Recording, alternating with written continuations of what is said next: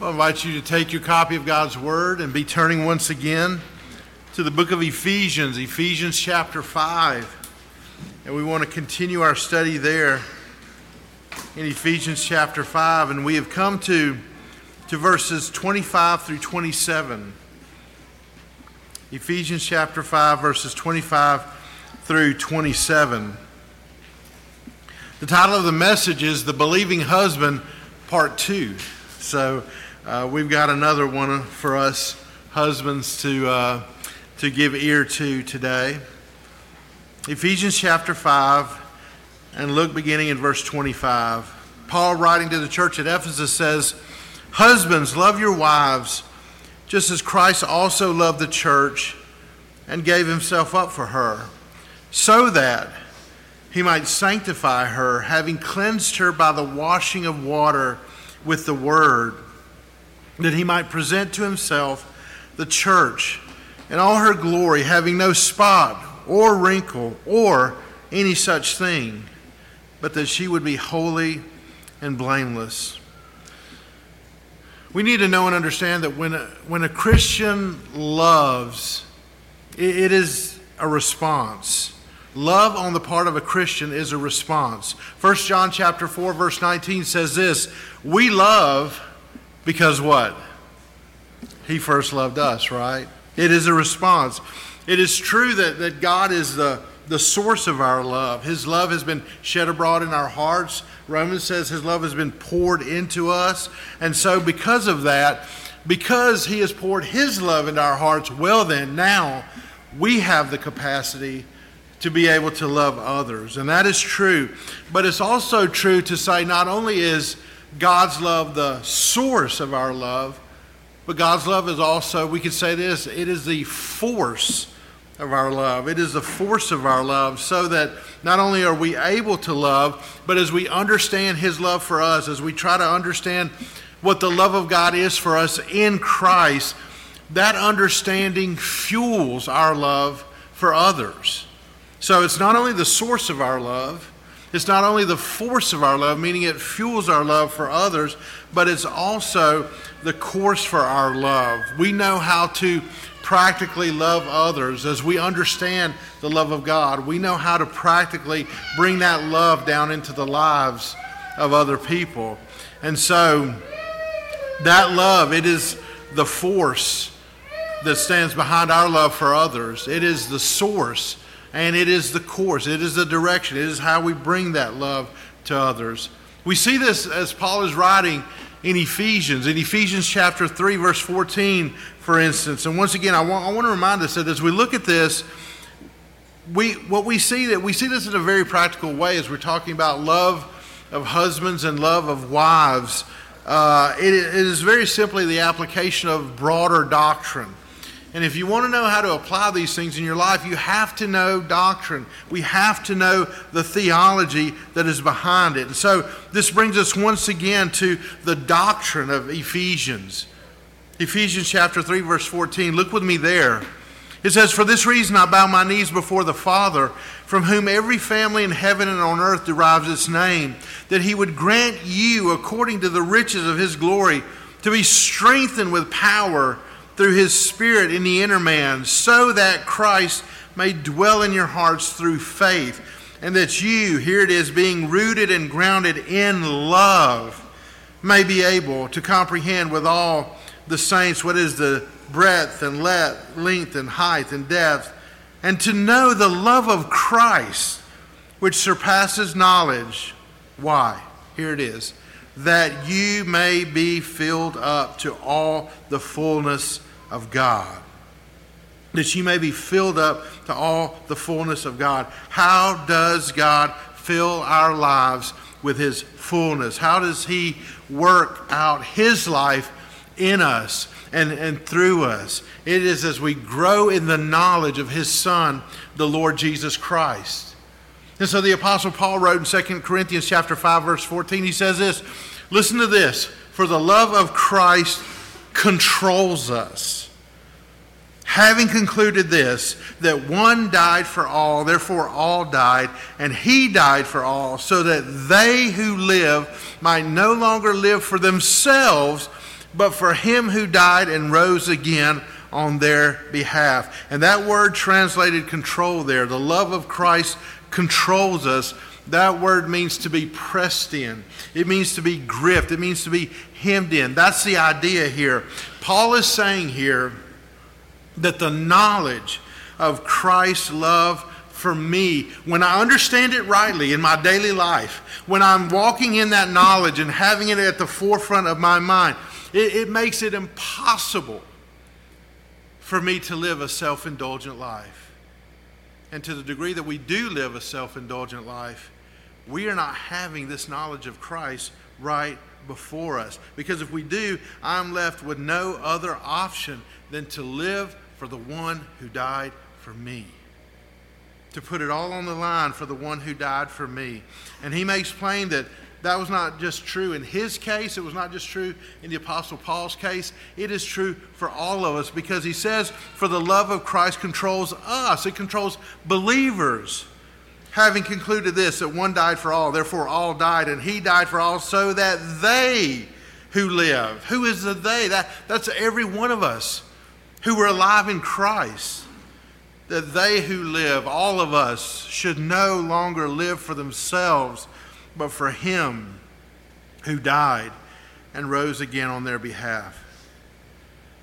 So then, now, when the Apostle Paul brings all of that down into talking about this instruction that he gives for husbands and wives, and now he gives the example of Christ and his church here, he is telling the Christian husband, number one, Christian husband, you have the capacity to love your wife like this.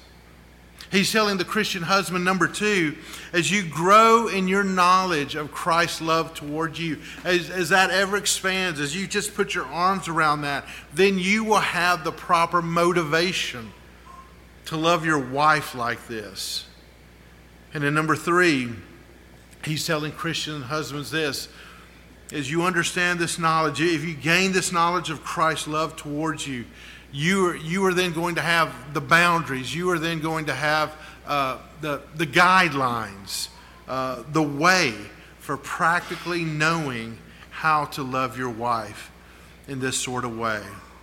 So understanding Christ and understanding the church and understanding Christ's love for the church, it is going to give us the source, it is going to give us the force, and it is going to give us the course that we need for this love. It is the origination of our love. How can husbands love their wives? Because of Christ. It's the source. It's going to give us the force. It's going to give us the fuel. Why should we love our wives like this? Because of Christ. And it is going to give us the course. How do we really do it?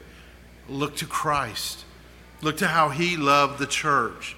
And as we grow as understanding, and as we grow in an understanding of that love, we are going to know better how to be able to apply this and love our wives the way we are commanded to. And so today I want us just to return to these verses, and I don't want us to focus on Christian husbands so much today as I want us to focus on Christ. I want us to look at Christ today, and as we understand his love for his church, we will better understand how we are to love our wives as Christian husbands. It's very simple, very straightforward, but it is very, very, very profound. So I want you to see, first of all, with me, Jesus loves his church. And these main headings are listed in your bulletin if you want to follow along there. But the first major heading, the first major thing we see here is that Jesus loves his church. This is in verse 25, that the Lord Jesus Christ has loved his church. Look at it. Verse 25. Just as Christ also loved the church. Again, very simple truth, yet very profound. Christ has loved his church. And to really get a hold of what he has in mind here, we have to see that there's a definite progression to these verses. I want you to notice these verses. Look down at these verses. Don't look up here. Look down at your Bibles, because I want you to see this. Notice the verse says, Christ also loved the church. And then verse 25 says he gave himself up for her. And then in verse 27 he says, so that he might sanctify her. And then verse 27 says that he might present to himself the church in all her glory. So there you have the love of Christ. It all starts with the love of Christ. And then you have redemption. And then you have sanctification. And then you have glorification, which means that when he writes about Christ loving his church here, he's talking about the love that Jesus Christ had before he died for his church. When he starts off, and he starts at the very beginning saying Christ loved his church, yes, he did many loving acts for his church, but what he's talking about here is the love Christ had before he did anything for his church. It is the love that moved him to redeem his church. So we need to ask the question, well, what kind of love is that? What kind of love would move Christ to do all the things that he did for his church? How has Christ loved the church? And there's several things we can say about that love that he's talking here in verse 25. First of all, we need to recognize this. We need to recognize where it all starts. Because the first thing we can say about it is that it is a love of choice. It is a love of choice. How did Christ love his church before he gave himself up for her? He loved her by choosing her. A Christian is someone who is chosen by God. Listen, before they were ever born, before they were ever made, they were chosen by God for salvation. So when God loved you, Christian, he loved you before there was anything about you that was made. He loved you before he made anything. When there was nothing, when there was nothing but God, God chose you. God loved you. Malachi, I love him.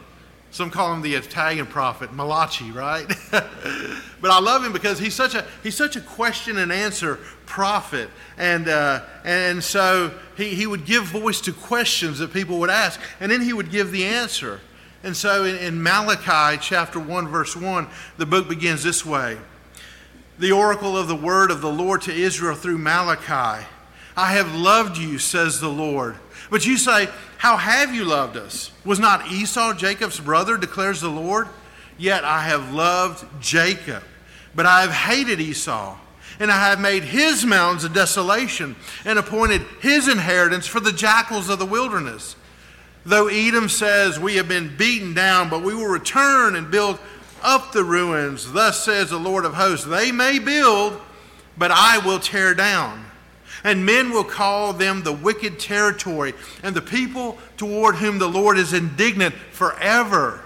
Your eyes will see this, and you will say, the Lord be magnified beyond the border of Israel. So the question, how have I loved you? And the Lord says, how have I loved you? Don't you realize you are a chosen people? You are a chosen people. Don't you realize that Esau is your older brother, and by birthright, everything goes to the older brother. Everything should be coming down to Esau, but I did not choose Esau. No, I chose you. And so even today, if you were to ask, how do I know? How do I know that the Lord Jesus Christ loves me? Sometimes we get in those situations and we ask that, Lord, how do I know that you love me? You want to know how that you can know, believer, that the Lord loves you? I just want you to look around the sea of people all around you, the sea of lost humanity, the sea of lost men and women who do not know the living God. The sea of lost men and women who do not know Christ as their Savior. They neither do not know Christ, nor do they care. They're like the psalm Marvin read this morning. The fool has said in his heart, there is no God. And they just don't care, and they have no understanding of the Word of God. They have no desire whatsoever to be anywhere in anything close to an assembled worship service like we are this morning. and to lift up their hearts and to lift up their voices in song to give praise to the Lord. And so you've got to ask yourself a question. How is it that you're here today? They're not here today. You're here today. And so why is that? How is it that you know the living God through the Lord Jesus Christ? How is it that you love Christ and other people do not? Even though you've never seen him, they've never seen him, you've never seen him. They don't love him, but yet you do.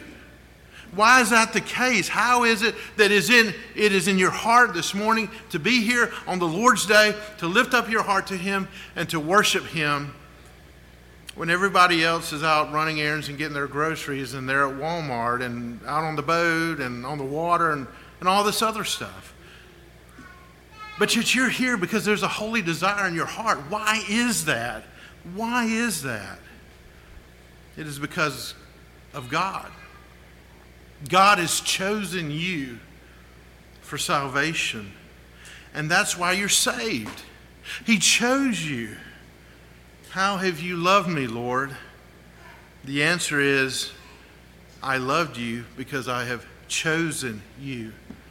I want to tell you, election and predestination, they are so debated. They're such hot topics. But I want to tell you, when you go to the Word of God, you know what you're going to find? You're going to, I don't know if I can say every time, but I can definitely say this. You're going to find consistently that they are presented in Scripture in the context of love.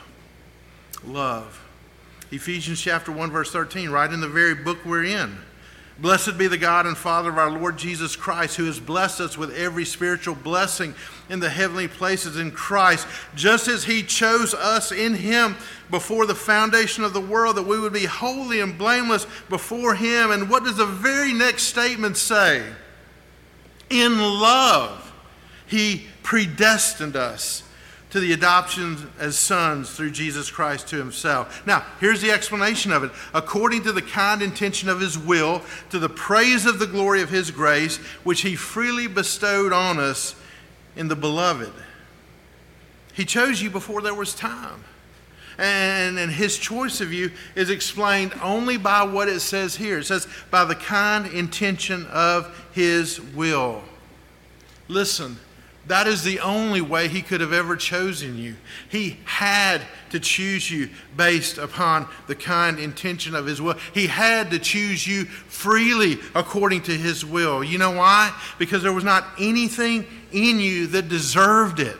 There was nothing whatsoever in you that merited it. Nothing that God could see or nothing that God could ever foresee in you that would ever move him to love you. That would ever move him to cause him to place his love upon you. Listen, God's love toward you is not explained by you. God's love toward you is explained by God. How has God loved you? He has chosen you for salvation.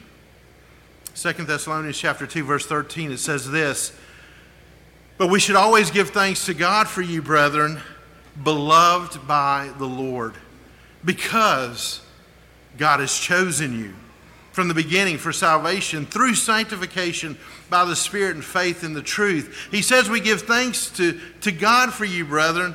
And you know what? He says you are loved by God. You are loved by God. You are beloved of the Lord. You're loved by God, he says, because God has chosen you from the very beginning for salvation. And he carried that out in your life by the Holy Spirit setting you apart, the Holy Spirit regenerating you, the Holy Spirit bringing you to faith in the truth. That's how he saved you. This is how he did it. So what kind of love is it that the Lord Jesus Christ has for his church? It's a love that chooses. It's a love of choice. But then a second thing we can say about this love is this. It is also a love of grace.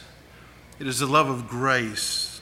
Now listen carefully. When you say that God chose you for salvation, you have to be saying that this is a gracious love.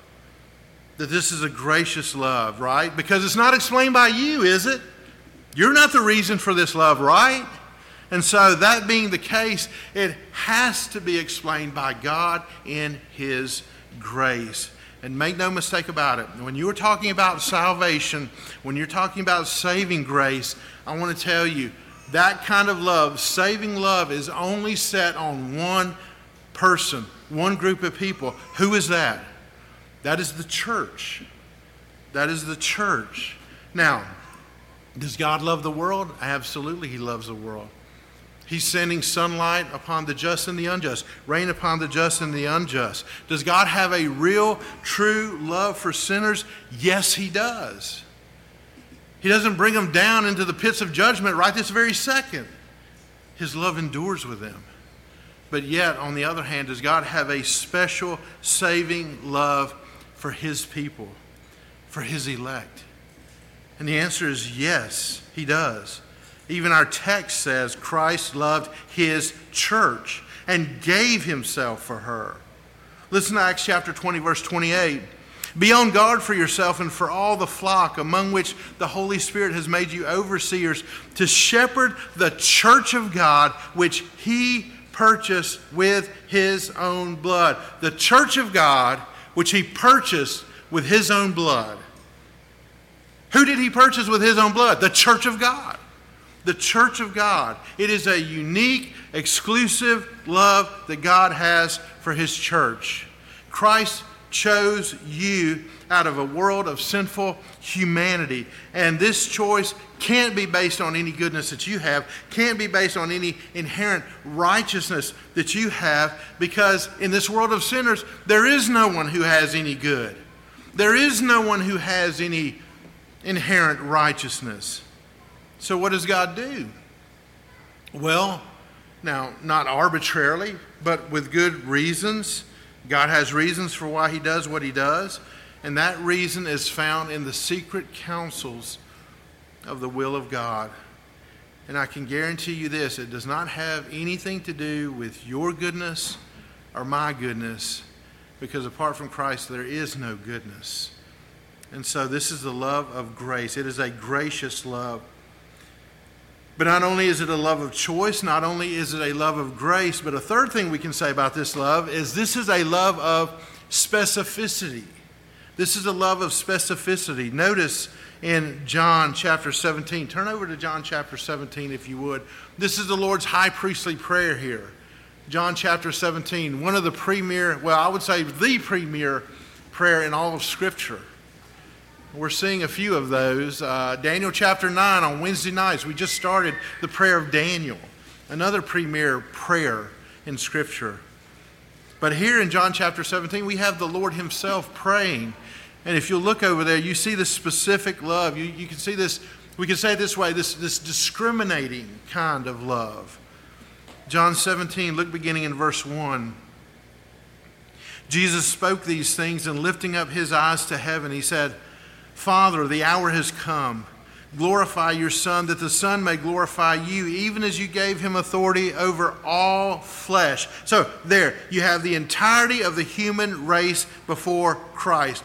All flesh. Notice that to all whom you have given Him, He may give eternal life. Now, to whom does the Son of God give eternal life to? This says, all those given to Him by the Father. And when did the Father give to Him this people? When did He love this people? He gave them to Him before He would ever come to die for them. Before that would ever happen, you were given by the Father to the Son before time began. And He loved you. Christ loved you before He ever died for you. In fact, notice how He prays. Look at verse 6.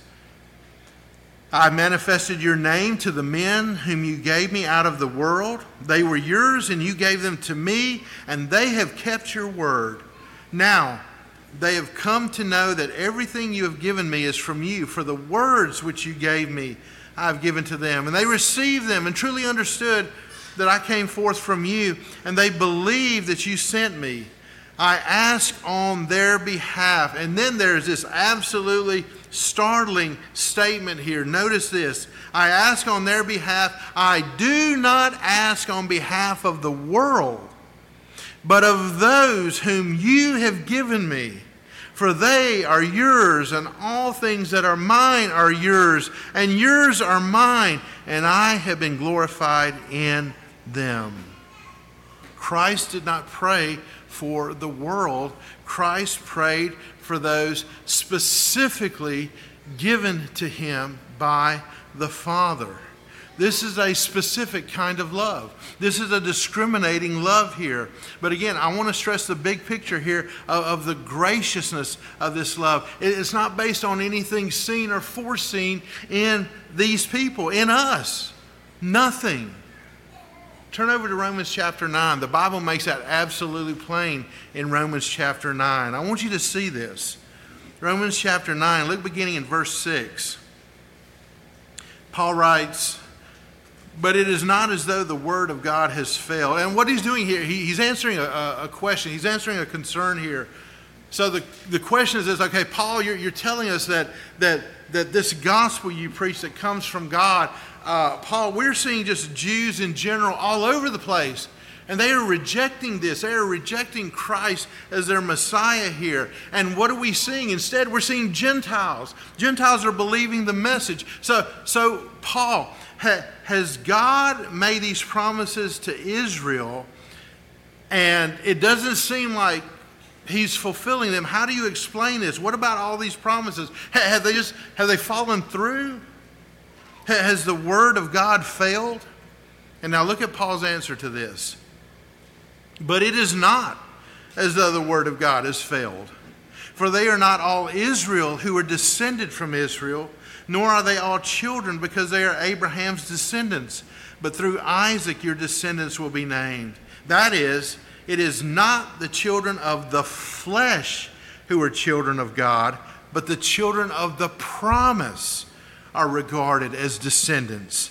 For this is the word of promise. At this time I will come, and Sarah shall have a son. And not only this, but there was Rebekah also, when she had conceived twins by one man, our father Isaac. For though the twins were not yet born. Now notice what is stressed here. For though the twins were not yet born and had not, what does the Bible say? Done anything, good or bad, so that God's purpose according to his choice would stand, not because of works, but because of him who calls. It was said to her, the older will serve the younger, just as it is written, Jacob I loved, but Esau I hated. What shall we say then? There is no injustice with God, is there? May it never be. For he says to Moses, I will have mercy on whom I have mercy. I will have compassion on whom I have compassion. So then it does not depend on the man who wills or the man who runs, but on God who has mercy. How do you explain your salvation? Is it by your willing? This says no. Is it by your running? This says no. Is it by your choice? This says no. By your efforts? Absolutely not. None of that. So how is it explained? This says, notice, on God who has mercy. He had mercy on you. He loved you. This is a love of choice. This is a love of grace. This is a love of specificity. And then there's another thing we can say about this fourth. This is a love of covenant. This is a love of covenant. There was a covenant made within the Godhead. And as I said earlier, the Father gave a people to the Son. And the Son came into this earth to redeem that people. So then when Christ's blood was shed, it was blood shed to fulfill a covenant that was made within the Trinity in eternity past. It is a covenantal love. So we are by God's grace included in Abraham's offspring by faith. By faith. Christ coming to carry out that act of love that was determined in the Godhead before time began, in eternity. So the first thing that we see in Ephesians 5, again, getting back to our text, taking all of this and coming back to Ephesians 5, and by the way, you can go ahead and turn back there, is that the Lord Jesus Christ has loved his church. He loved us by choosing us. He loved us by gracing us. He loved us by specifying us. And he loved us by fulfilling a covenant that was made with God. So, how does this instruct husbands? How does this inform husbands? Look at Ephesians 5:25. Husbands, love your wives just as Christ also loved the church. How has Christ loved the church? We just talked about that. So husbands, how do you love your wives? Well, we realize that a husband has chosen a wife. A husband has chosen a wife. Husbands, you chose her out of all the others, right? And your playing field may not have been very wide, but nonetheless, you chose her from all the others. Now, understand that there's no way to perfectly live out here what Christ has done toward his church. But oh, what a model that we have here in Christ. Well, what an example that we have here. The wife to whom you are married to, husbands, listen, she is your wife. She's your wife. And now you are to go on. You chose her, and now you are to go on choosing her to the exclusion of others. Listen, no other woman on the face of this earth for you, men, husbands, except her. Just simply her. I mean, would to God that we would realize that, even in the church. Would to God that we would embrace that, how so many things that we see we have to deal with, even among those who name the name of Christ, how they would be done away with. How many things in our society that project upon the church, they would be done away with. People who profess to know Christ, who profess to be Christians. Listen, husbands, you are to have covenantal eyes only toward one, the one in whom you were with in covenant. It is your wife, the woman of your covenant. Your wife. You choose her. You chose her. You are to love her unconditionally.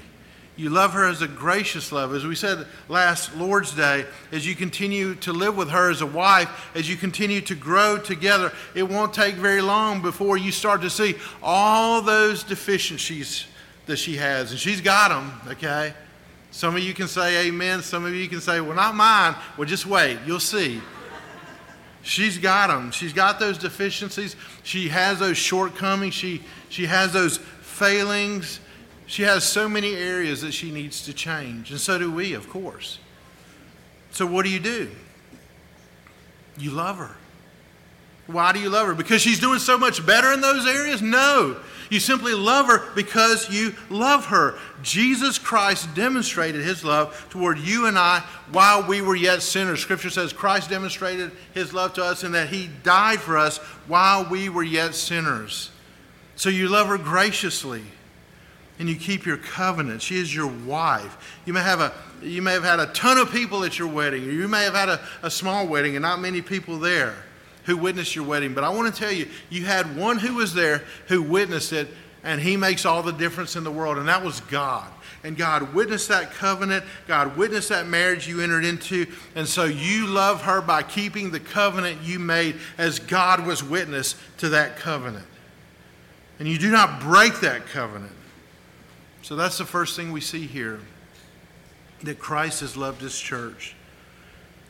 Second major thing I want you to notice with me is this, that Jesus gave himself for his church. Not only has he loved his church, but Jesus Christ gave himself up for her. Now I'm going to tell you right now, at the front end of this second heading, this is going to get us to something that is very controversial in theological circles. But I think this is very important. I think this is important for us to understand. This is an important question for us to ask here. And the question is this, simple question, but very controversial. Here's the question. For whom did Christ die? For whom did Christ die? For whom did he give himself up for? He died for his church. He died for his bride. He died for his people. I think we need to understand our Lord's death, it was not an indiscriminate death. Christ died for all the sins of all the people who would ever believe in him. I believe that is what he did on the cross. And I believe, listen, that is why we can go and preach a universal gospel. I believe that is why we can go out and just preach the gospel all over the place and say, whoever will come to Christ, they can come to Christ.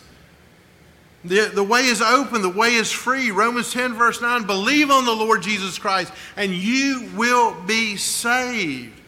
And know this, that if in hearing the gospel and your eyes have been open to your sinfulness, if there is this broken-hearted repentance that you have in your life so that you turn from your sin and you turn to Christ, you can know that Christ saves you. And if you do that, he will save you. And if you did that, he saved you. And if he saved you, you can then turn back and look back and say, you know what? I know that Christ died for me. How do you know Christ died for you? Because he saved you. He saved you. That's the message that I believe that the Bible teaches, that Christ died for his church. 1 John chapter 4, verse 10. And this is love, not that we love God, but that he loved us and sent his Son to be the propitiation for our sins. Christ died to satisfy the justice of God for someone's sins. That's why he died. And when he died, justice was done. It was done. He didn't pay for some of the sins for all people. He paid for all the sins of those for whom he died. The great Puritan John Owen, many years ago, he asked a great question, and I want you to carefully hear this question, and I want you to hear his answer. He asked this question: did Christ die for all sins, or didn't he? Did Christ die for all sins, or didn't he? And you really only have a few options here. Option number one is this. Either Christ, now think with me through these, okay? Option number one, either Christ died for some of the sins of all people, or number two, he died for all of the sins of all people, or number three, he died for all of the sins of some people. Because you see, we have to admit something, right? When we talk about unbelief, when we talk about people not believing in Christ, is that a sin? That's a sin, right? Unbelief is a sin. And is it a sin to not believe on the Lord Jesus Christ? Absolutely.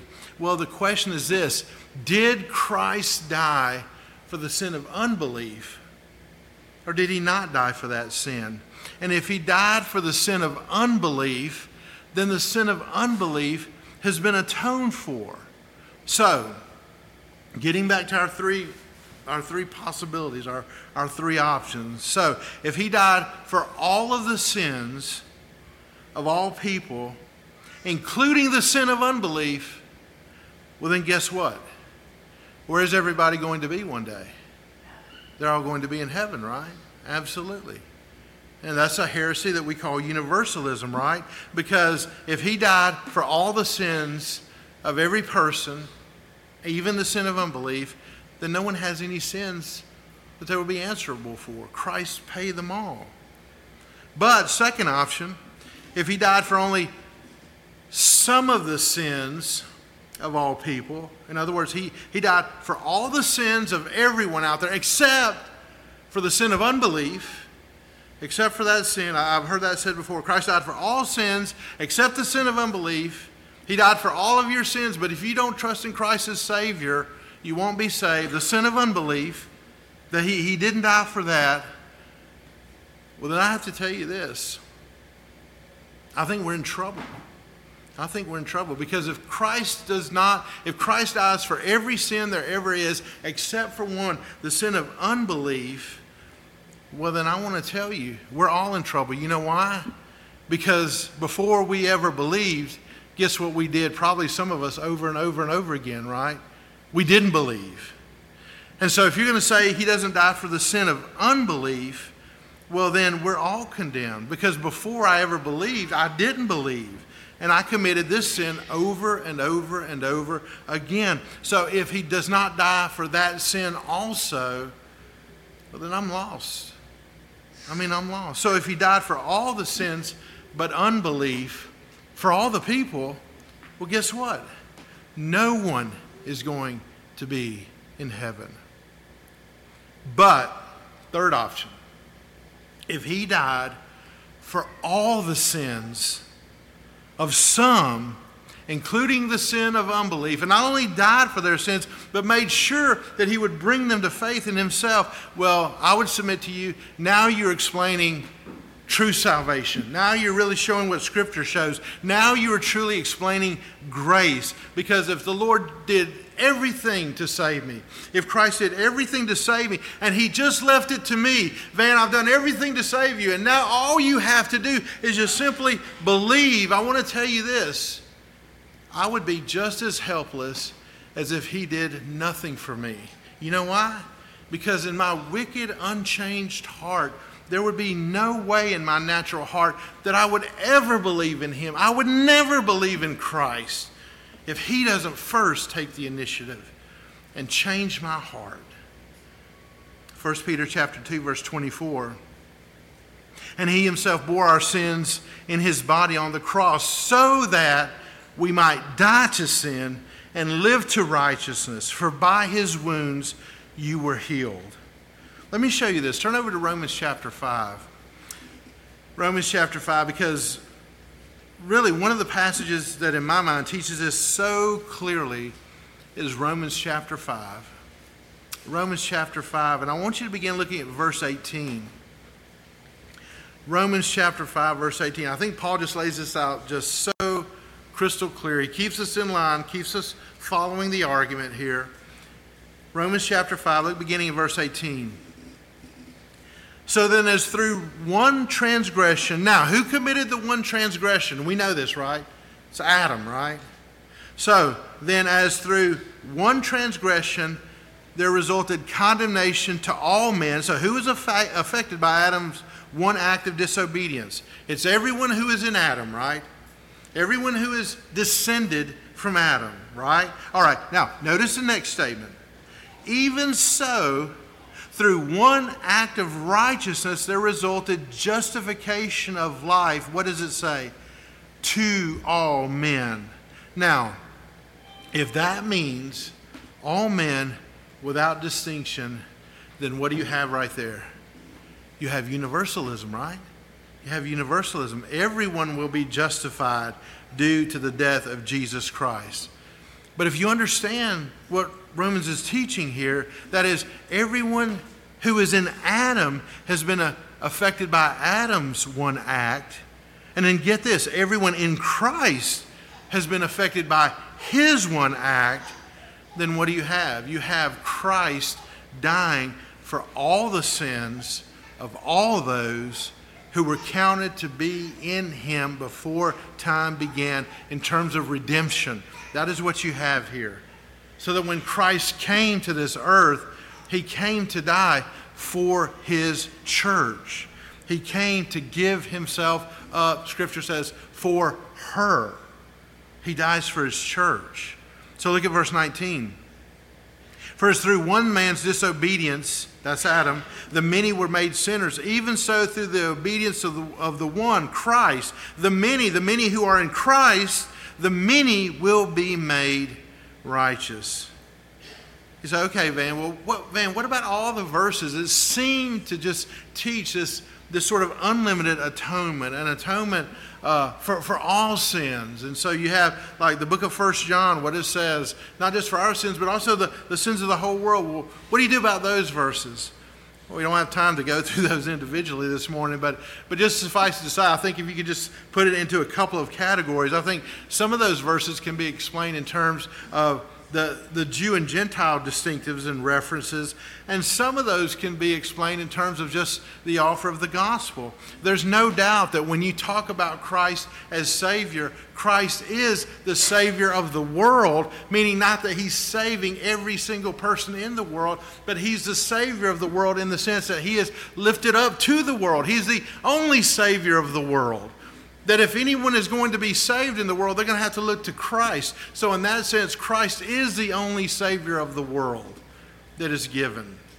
And so there's that aspect of it. And so in that sense, his death speaks of the offer of salvation to the whole world. And no one, I don't think, would ever dispute, I certainly wouldn't dispute that the death of Christ, when you talk about the value of the death of Christ, the value of the death of Christ is enough to not only redeem the whole world, it is enough to redeem 1 billion worlds if God so chose to do so. But again, getting back to where we started, if you ask this question, again, the very simple question we're asking, for whom did Christ die? If you ask, what did His atonement, what did it accomplish? What did it do? My answer to that, and I believe what Scripture says, is this: it accomplished salvation for those who will believe. And those people who will believe, who are they? They are the elect of God. They are those chosen by God. In other words, short answer is this: Christ came to die for His church. Now, I don't want to camp on this much longer, but I do want to just say one other thing, one other thought here. If you want to make it very simple, I think, when we talk about believers, I think every Christian will admit that Jesus Christ, that God is omniscient, that God knows all things. And so if you have to bring it just down to a bare minimum, being God who knows all things, He had to know before He ever came. He had to know how many and who would one day be in heaven worshiping Him, right? Wouldn't we all agree with that? Him being omniscient, He knows that. He knows who will be in heaven worshiping Him one day. So that knowing that, He would come to this earth already knowing who would be the ones who would be saved and dying for those people. So He gave Himself up for the church. So now look back in Ephesians 5. I hope you're still with me. So Ephesians 5. So Jesus loves His church. Jesus gave Himself for His church. And now I want you to notice the third thing here, that Jesus sanctifies His church. He loved us. He gave Himself up for us. And now notice this. This is so important. I think probably more than you and I realize in the day and time we're living in, that Jesus Christ sanctifies His church. Look at verse 26. So that He might sanctify her, having cleansed her by the washing of water with the word. So He loved us. He gave Himself up for us. And then it says here, so that He might sanctify her. In other words, set us apart to Himself, having cleansed her. In other words, forgiven us, cleansed us by the washing of water with His word. So He died that we might be forgiven, right? And the way that He brought that forgiveness to us is by faith. We're saved as we look to Christ. But that required something. That required regeneration. We had to be made new creatures in order to believe. The way we'd gone so far before, we had never believed. And if we aren't changed, we're not ever going to believe. So there has to be this change first, this regeneration. And we talk about regeneration. Theologians call that a monergistic work. Monergistic. Now, I know y'all have just used that word over and over last week, right? Yeah, that's just monergistic. Mike Quintus used that word, so that tells you something about him, right? All right. What is that? That just means God did it all by Himself. He did it all by Himself. And you don't cooperate with regeneration. So God does that in your soul. But in a way that's indiscernible to us, Scripture says He also does it by His word. He does it by His word.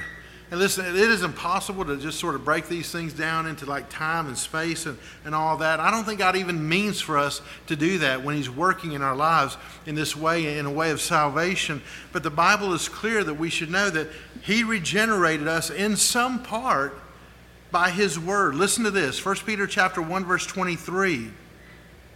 For you've been born again, not of seed which is perishable, but imperishable, that is, through the living and enduring word of God. And so God brought life to you through the scriptures. That's why biblical preaching is just so refreshing, so freeing. You can just come into the pulpit and you just preach the word of God. And knowing that when it comes to regeneration, when it comes to giving a new heart, that's not my job to do. I can't do that. That is God. And so what do? I just simply, as faithful as I can, just open up the Word of God, preach the Word. That's my job. And then God's work is to save. God's work is to draw people to Himself. Listen, you and I, we can't do that. We can't save anyone, right? But you know what else I know? And this is such a joy that He does this. He uses His Word to do it. He uses His Word to do it. And so today we pray that even as we have looked at His Word, the seed has been planted, that God will be drawing people to Himself today through the preaching of His Word, and that He might grant salvation to souls. But listen, He doesn't stop right there. From the moment you're made alive in Christ until the day that you're presented before the Son of God, do you know what Christ continues to do in your life? He continues to do this ongoing work of cleansing in your life. With His Word, He is sanctifying you. Christ is forming you. Christ is growing you in the truth of His Word, into His very image. And so He is at work. Think about that. How often do you think about that? That here you are, believer, and Christ is at work in you each and every day. And He is doing a life-changing work in us. And notice, He's the one who has taken up this work. He not only loved His church, He not only died for His church, but verse 26, look at it, so that He might sanctify her.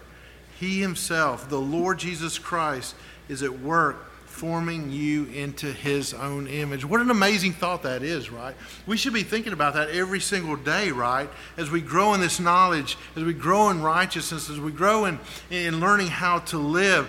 Do you see that Christ is doing a personal work in your heart through His Holy Spirit? He is at work in you. Listen, it's not just opening your Bible in the morning or in the afternoon or in the evening whenever you read it. It's not just words on a page. It's not just something mechanical. Christ is doing something with that. He is growing you. And that's why the Bible says that there is no justification that does not result in sanctification. If you have really been saved, listen, you will grow in the Lord. He will ensure that you will do that. And you know what? I love what John MacArthur says. He says He loves you so much that He will make you holy. And if He has to, if you rebel against His Word, if you choose to go against His Word, if you fight against His Word, He will discipline you. That's how much He loves you. Hebrews chapter 12, verse 11, all discipline for the moment seems not to be joyful but sorrowful, yet to those who have been trained by it, it yields the peaceful fruit of righteousness. That is what the Word of God says. Why does He discipline His children? He does it because He loves you. And it really gets to the ultimate purpose of why He did all of this. Do you realize that from the very beginning, He had all of this in mind? He had your name in mind. Scripture says your name was engraven upon His hands. It was not just your name, not just a bare name, not just a bare we have this person, but what is the end of it all? We'll say what the theologians say, what is the telos of all of this?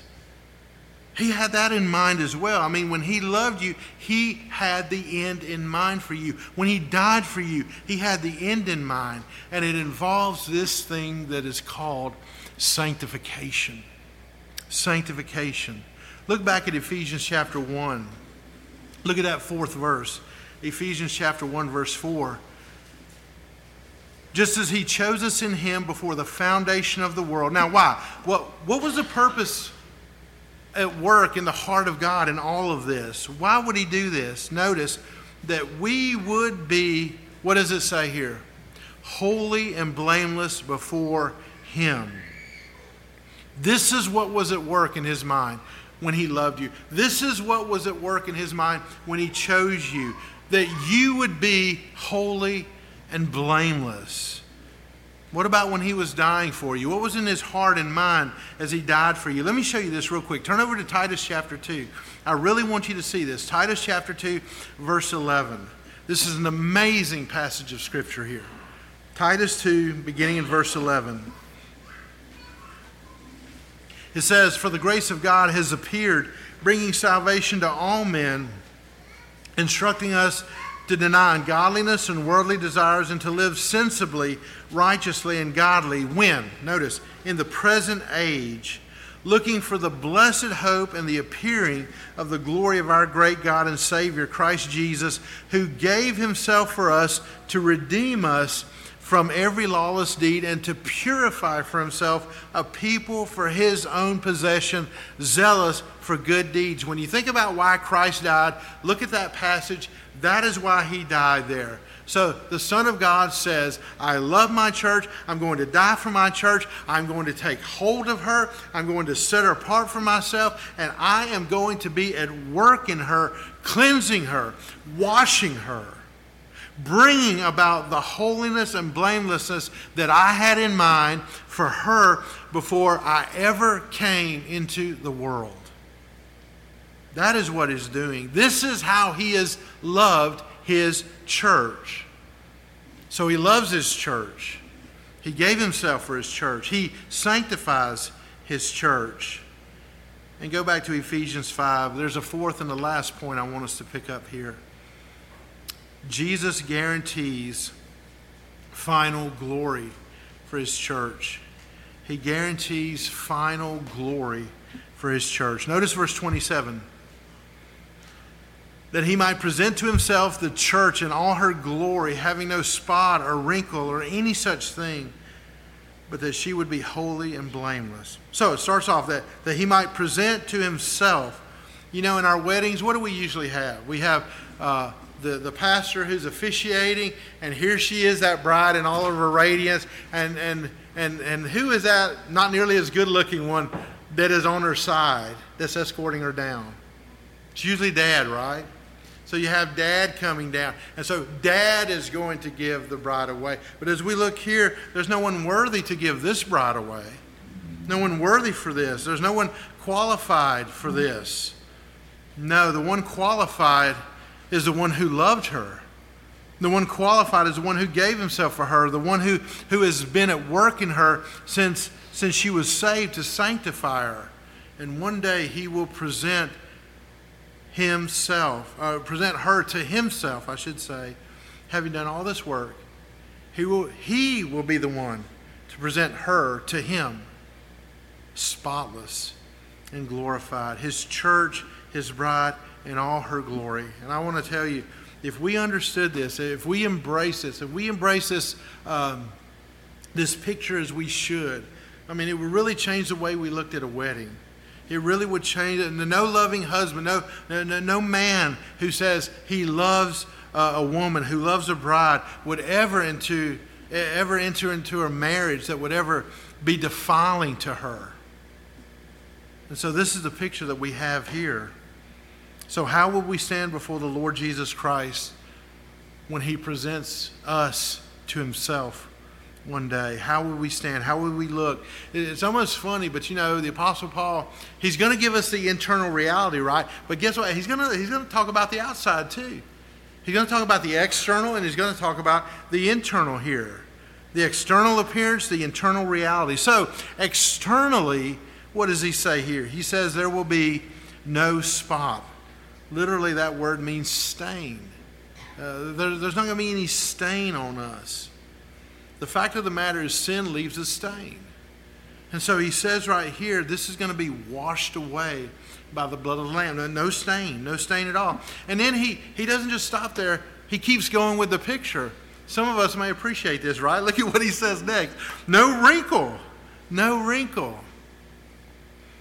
That external picture, no stain, no wrinkle, a picture of youthfulness.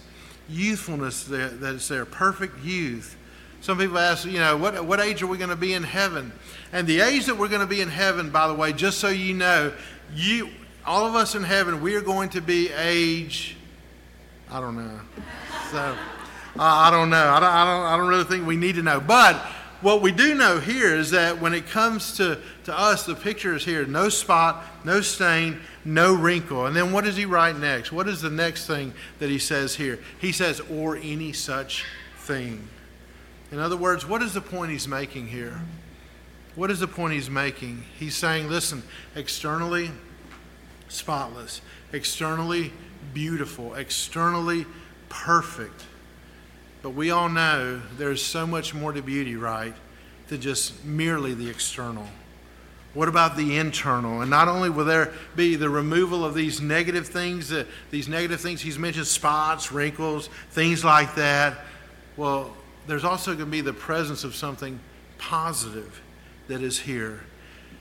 And one day we're going to stand before the Lord and do to his work from beginning to end, as we see in these verses, all the way from eternity past, loving us way back then, all the way to the future, presenting us before him. All of this, we'll stand before him holy. We will stand before him with the very character of Christ, with the very nature of Christ reflected in us. Listen, and just look around at all the other people who will be doing this too. Not just you, but look at the others. That person you're sitting next to, that person whose head right in front of you, who knows the Lord. We will be there blameless to stand before him. And I want to tell you, this was his purpose all along. This was his design. 1 Thessalonians chapter 5, verse 23. Now may the God of peace himself sanctify you entirely, and may your spirit and soul and body be preserved complete, without blame, at the coming of our Lord Jesus Christ. Colossians chapter 1, verse 22, yet he has now reconciled you in his fleshly body through death, in order to present you before him holy and blameless and beyond reproach. One day when Christ presents his bride to all the universe, all the created universe, the recreated universe, the perfected universe that is no longer groaning in judgment, to all the angels, to all of heaven, even to all of hell, that they will see the work of God, and even though their hearts are far from him, they will even glorify him in that because they have to, not because they want to. When he does all of this, when Christ's bride is presented in all her glory, there won't be one single accusation because of the blood of Christ. The blood of Christ answers it all. It answers it all. And the work of Jesus Christ will now be presented. There we are, us presented. And what do we look like? We look like the very image of Christ. Can you even imagine that? So now let's get back to what we're talking about. And we're done. Just give me 2 minutes. Husbands, you need to meditate on that, right? I need to meditate upon this. Think about how Jesus Christ has loved the church, but don't just think about how he has loved the church as a whole. Husbands, you need to think about this. This is how he has loved you. You belong to that church. You are an individual part, husbands, of this whole group, this church. So think about how he has loved you. He has loved you this way. Husbands, you know the experiential love of God. And what he's saying here is, listen, this is not something foreign to you. This is not something distant from you. You know this, husbands. You have experienced this. And now having known it, and now having experienced, now you channel it and you pour out that same love upon your wife. You deal with your wife the same way Christ has dealt with his church. You are a part of his church. You are an individual part. This is how he's dealt with you. You know this. You've experienced it. Now you deal with her the way he's dealt with you. And you will be loving your bride as Christ loved the church. Let's pray. Well, Father in heaven, we love you and we thank you. Well, Father, we thank you that we do, because it's because of what you have done that we can respond in love. So we thank you for your grace. We thank you for your love that we've known in Christ. And Father, we do give you praise for that. It is your love that we have known in Christ. Father, I pray for the men here in this place who are married, all of us who have wives. Father, we fall so desperately short of this picture that the Apostle Paul gives us of Christ in the church. Father, may we repent, and may you, by your Spirit, empower us to be able to love our wives in this way. We ask this in Jesus' name. Amen. It's by grace through faith that ye are saved, a faith that's not your own, not of works, lest any man should boast. It is the gift of God, the gift of God to you.